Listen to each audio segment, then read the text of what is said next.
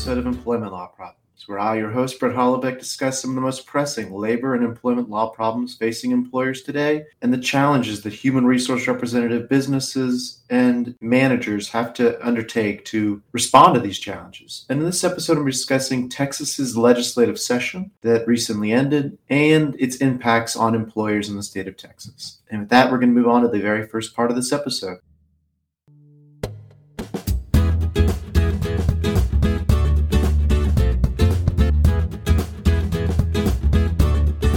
So the Texas legislature finished up a jam-packed legislative session over the summer.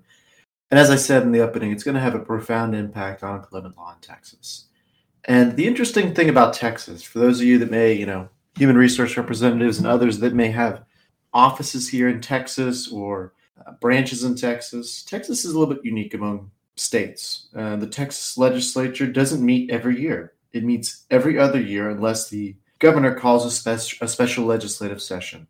And the governor has announced a special legislative session. So even though the general session has ended, the governor announced a special legislative session on August 5th, and he's extended that. There's been some disputes. Maybe some of you have been following the news and you've seen that there was a lack of quorum to discuss and pass legislation for that special legislative session because a lot of the Democratic legislatures had left the state to prevent a vote on a bill relating to some voting laws. So the legislature now has quorum, or at least it had quorum at the beginning of this episode. There's not really that many bills that are going to affect employers in the special legislative session. At this point, it's not clear that those bills are going to pass. So rather than discuss those, we're going to move on to the bills the legislature discussed this past legislative session and the bills that were actually enrolled. So I just want to briefly go through the bills that passed, and I may touch on some of the bills that were considered during the legislative session. A lot of those may come back in future legislative sessions. I don't believe many of those have a strong chance of passing, considering the makeup of the legislature is probably unlikely to change. It's probably going to be mostly Republicans that are going to control the legislature. They're probably going to have the majority, but you never know. Things change pretty quickly, so it's entirely possible that it could happen. If not the next session, maybe the next legislative session. Among the first bills that were considered, or I should say passed, and will become law here on September 1, and most of these bills generally become law on September 1 of the year following the legislative session, or on September 1 following the end of the legislative session. So the bills that I'm discussing, all of them, I think, except for one, are going to become effective on September 1st. So the very first bill is Senate Bill 45, which relates to the prohibition against sexual harassment in the workplace. And in this bill, the Texas legislature actually expanded the definition of employer for sexual harassment claims to anyone that employs one or more employees rather than the current 15-person limit. So before, if you had a business with less than 15 employees, there was a limit on being sued for sexual harassment claims. Now that limit is going to go away. It's going to be a limit of one. So if you are a very, very small business, if you are a business with just one employee, you can now be sued for sexual harassment by that employee. Well, if you have one employee, it's probably you that is the one employee. So it's unlikely that an employer with one employee, because the employer themselves is likely to be that employee, is going to be sued for sexual harassment. Now, it's possible maybe they hire somebody and have a company where they just have one employee, but more often than not, it may come in a situation where there's two employees, and the owner and then the employee that they hired, that employee may sue them for sexual harassment. That's important to remember that sexual harassment doesn't necessarily mean that the employer or the supervisor is the one or even another employee is the one that's committing sexual harassment. Remember, it can always be somebody that is a client or customer that is committing sexual harassment. And the employer doesn't necessarily act and permits that environment to continue. So, sexual harassment claims are likely to expand given the new bill. I don't know if we'll see a dramatic uptick in sexual harassment claims, but you never know. These are becoming more and more common in the wake of the Me Too movement. it definitely will be the case there will be more sexual harassment claims, but I don't suspect that we're going to see a dramatic increase. Most of the time when you have these small businesses, the owners are more involved and they tend to be more aware of these kinds of issues and problems. And I think oftentimes are better at putting those to rest. Now, of course, there are owners that permit them and even commit them. And that's where you're probably going to see the impact of this legislation. Owners that are sexually harassing their employees, or owners that maybe aren't involved as much, that are unaware that sexual harassment is taking place at their business. The bill also includes anyone that acts directly in the interest of the employer in relation to the employee as employers, which means that supervisors and other individuals may now be named as individual defendants in litigation related to sexual harassment. So if you're a supervisor and you're a supervisor for a company that has 15 or less employees, you can now be named as a defendant.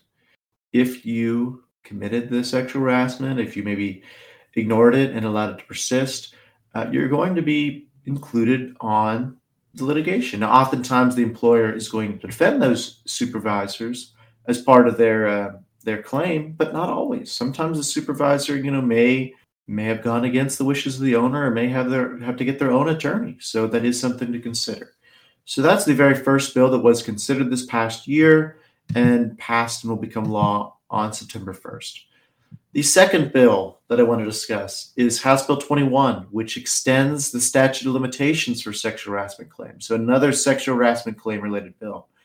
And so the bill will expand the statute of limitations for making sexual harassment claims from 180 days to 300 days after the alleged sexual harassment. So it's going to become effective again September 1st.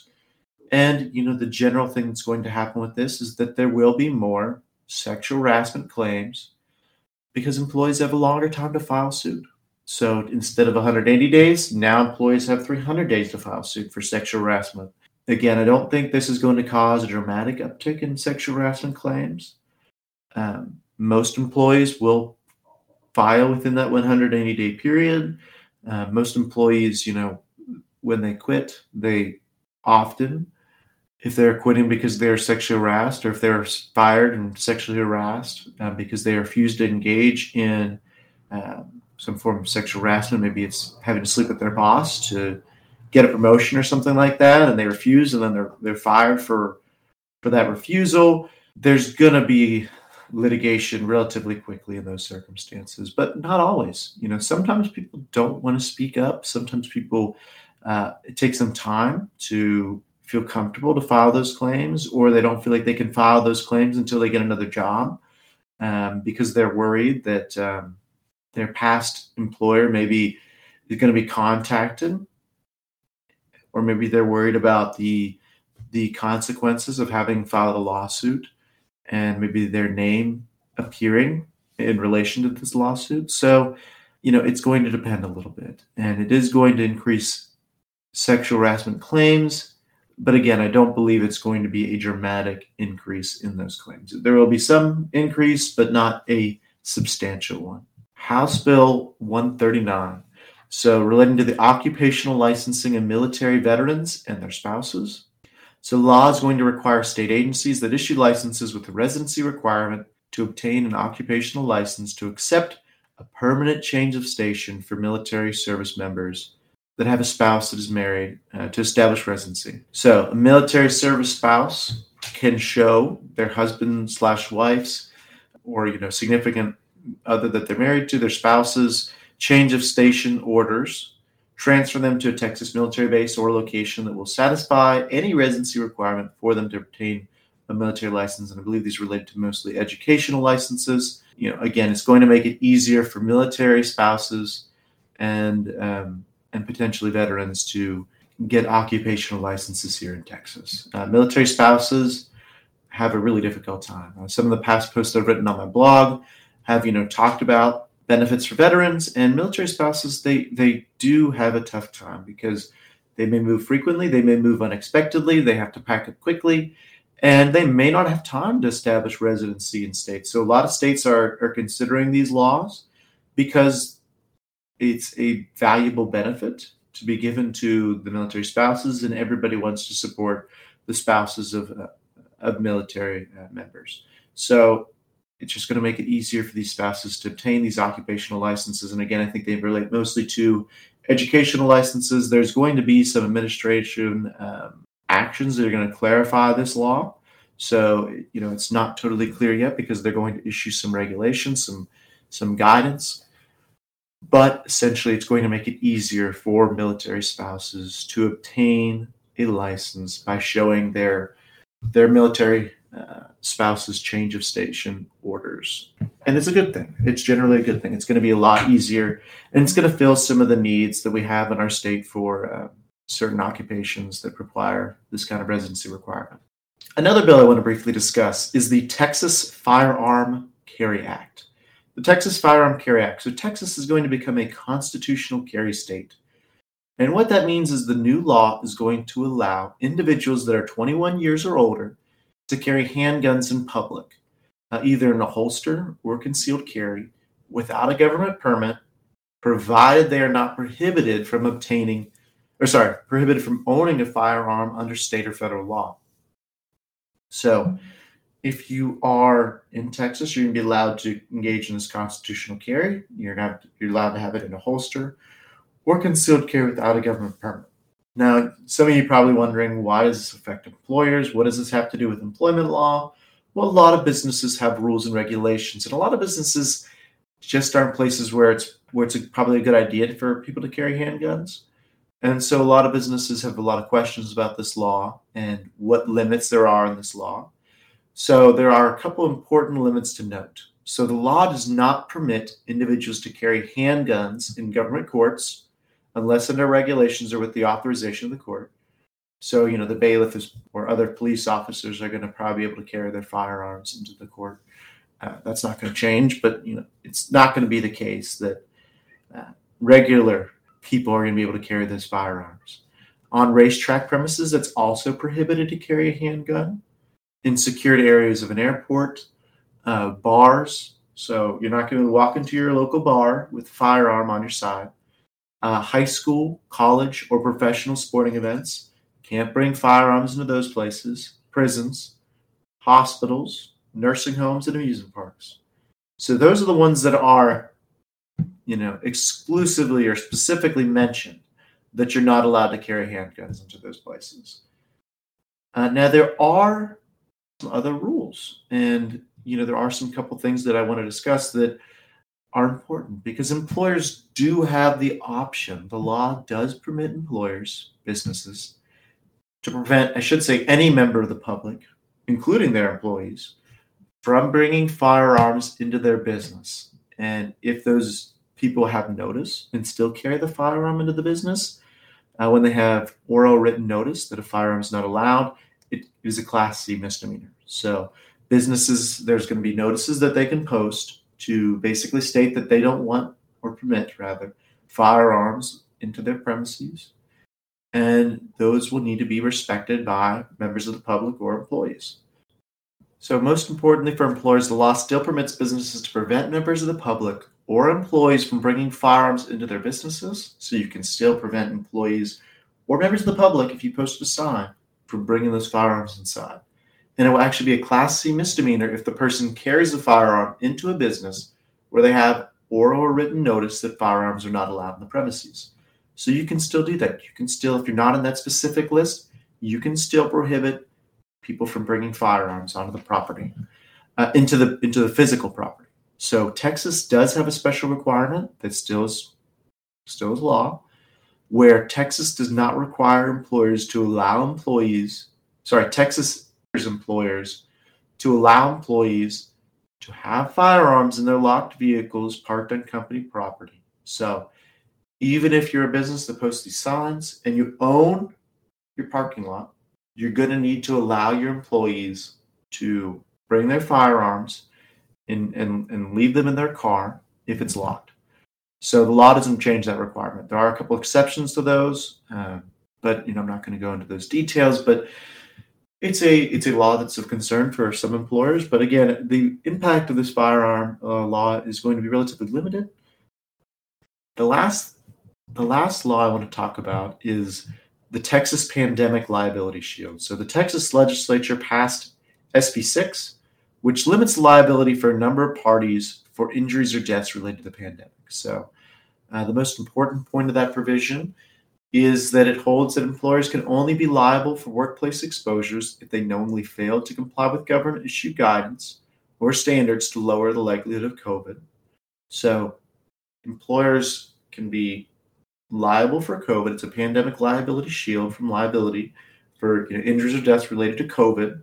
So employers can only be held liable for certain if they didn't do certain things. And the first thing they have to not do, and you have to meet all these, I believe, is they knowingly failed to comply with the government-issued guidance or standards to lower the likelihood of COVID. So most businesses are following the CDC guidance. If you follow the CDC guidance, follow OSHA guidance. If you have a business, certain guidance from OSHA applies to specific businesses. Following the OSHA guidance is the very first thing. So businesses that do that, that's the first thing they have to do. The business has to have a reasonable opportunity to implement those practices related to the guidance or standards. So if the OSHA guidance comes out, tomorrow, and the business isn't able to do everything tomorrow, maybe they have to get certain equipment, maybe they have to get, upgrade their ventilation. You're not going to be liable if somebody complains tomorrow. But you need to do it in a reasonable amount of time. And that's going to vary depending upon what kind of mitigation strategy it is. So you have to do it in a reasonable amount of time to implement these practices or standards. If you fail to do it, that's another instance when you could become liable. The business refused to comply with the standards and guidance. So if you just absolutely refuse to comply, that's a major problem. That's where you can find liability. The guidance that the party did not comply with. So if you choose not to comply with certain guidance, didn't conflict with other guidance or standards. So this is going to be important when there are specific OSHA standards for your type of business. If they conflict with other guidance, CDC guidance, or other OSHA general guidance related to the pandemic, you want to follow the guidance that's most specific to your particular industry, your particular business. And if there's a conflict under this law, it's going to be best if you follow, and it'll prevent liability if you follow the guidance related to your particular industry.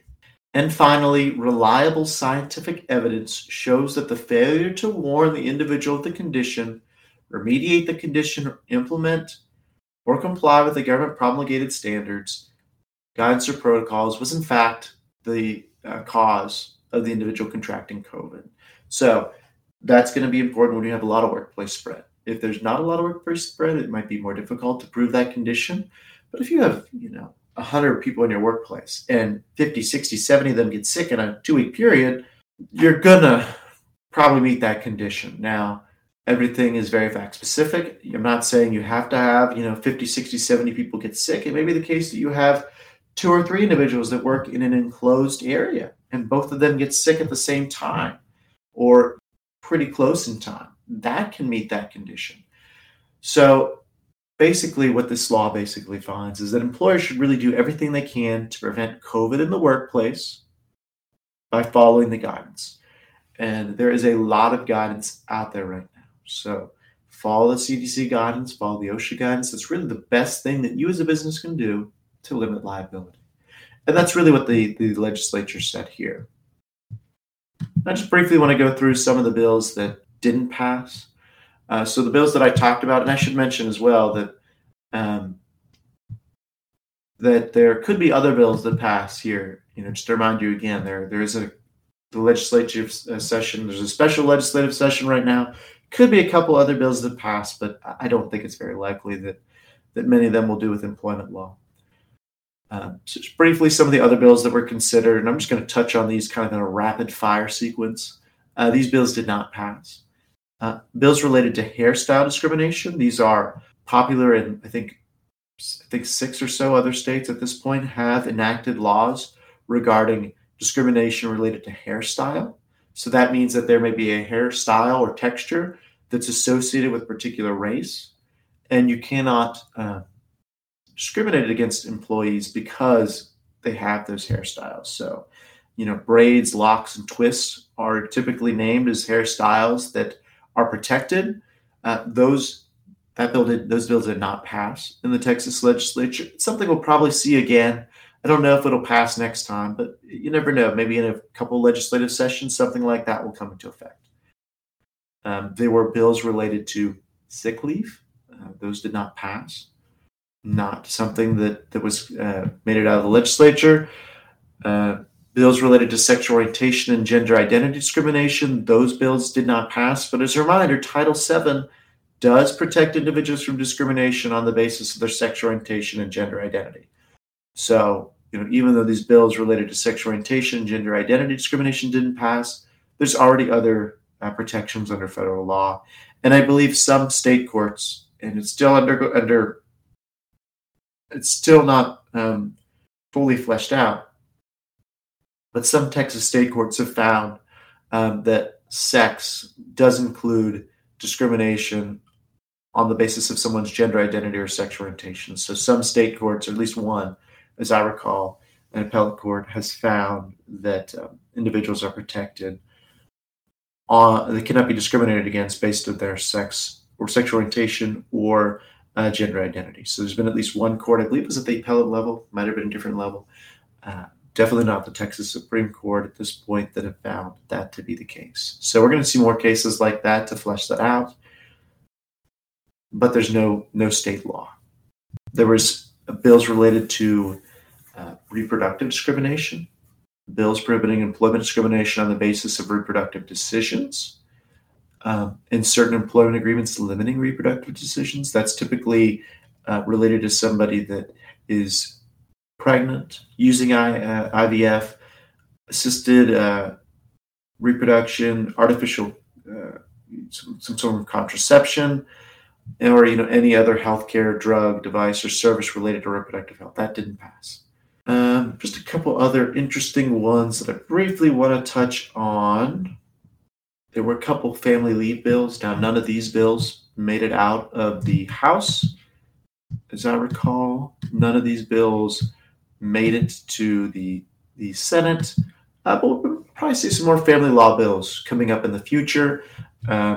Family leave, something that a lot of states are considering. Some states grant additional family leave above and beyond, or in addition to, or concurrently with FMLA. And, they mostly do that to allow businesses with less than 50 employees to have some form of family leave. But at this point, Texas doesn't have that kind of law related to that. There were bills related to predictive scheduling. That's a big issue for many states, where mainly retail workers, restaurant workers. A predictive scheduling law requires that the employer give them a more predictive schedule where they're going to work. And, most of the time it's a week or 2 weeks notice before the shift begins, and they have to be put on notice that they're going to work. There were several bills related to minimum wage. None of those bills passed. And it's unlikely, unless the legislature changes, that those bills will pass in the future. We probably will see some changes, or we may see some changes on the minimum wage if it happens at the federal level. There's a lot of debate about $15. There's a lot of debate about not doing a $15 minimum wage. I think Senator Manchin from West Virginia, has stated that $15 is probably too high for West Virginia. But I think he's talked about maybe a $10 minimum wage. So, we might see this at the federal level. So those are the bills that passed in the Texas legislature and will become law on September 1. And the bills that did not pass, many of those we might see again. We might see other variations of them, but it's something just to be aware of, to put on your radar, because those may come about in the future. And with that, we're going to close out this episode.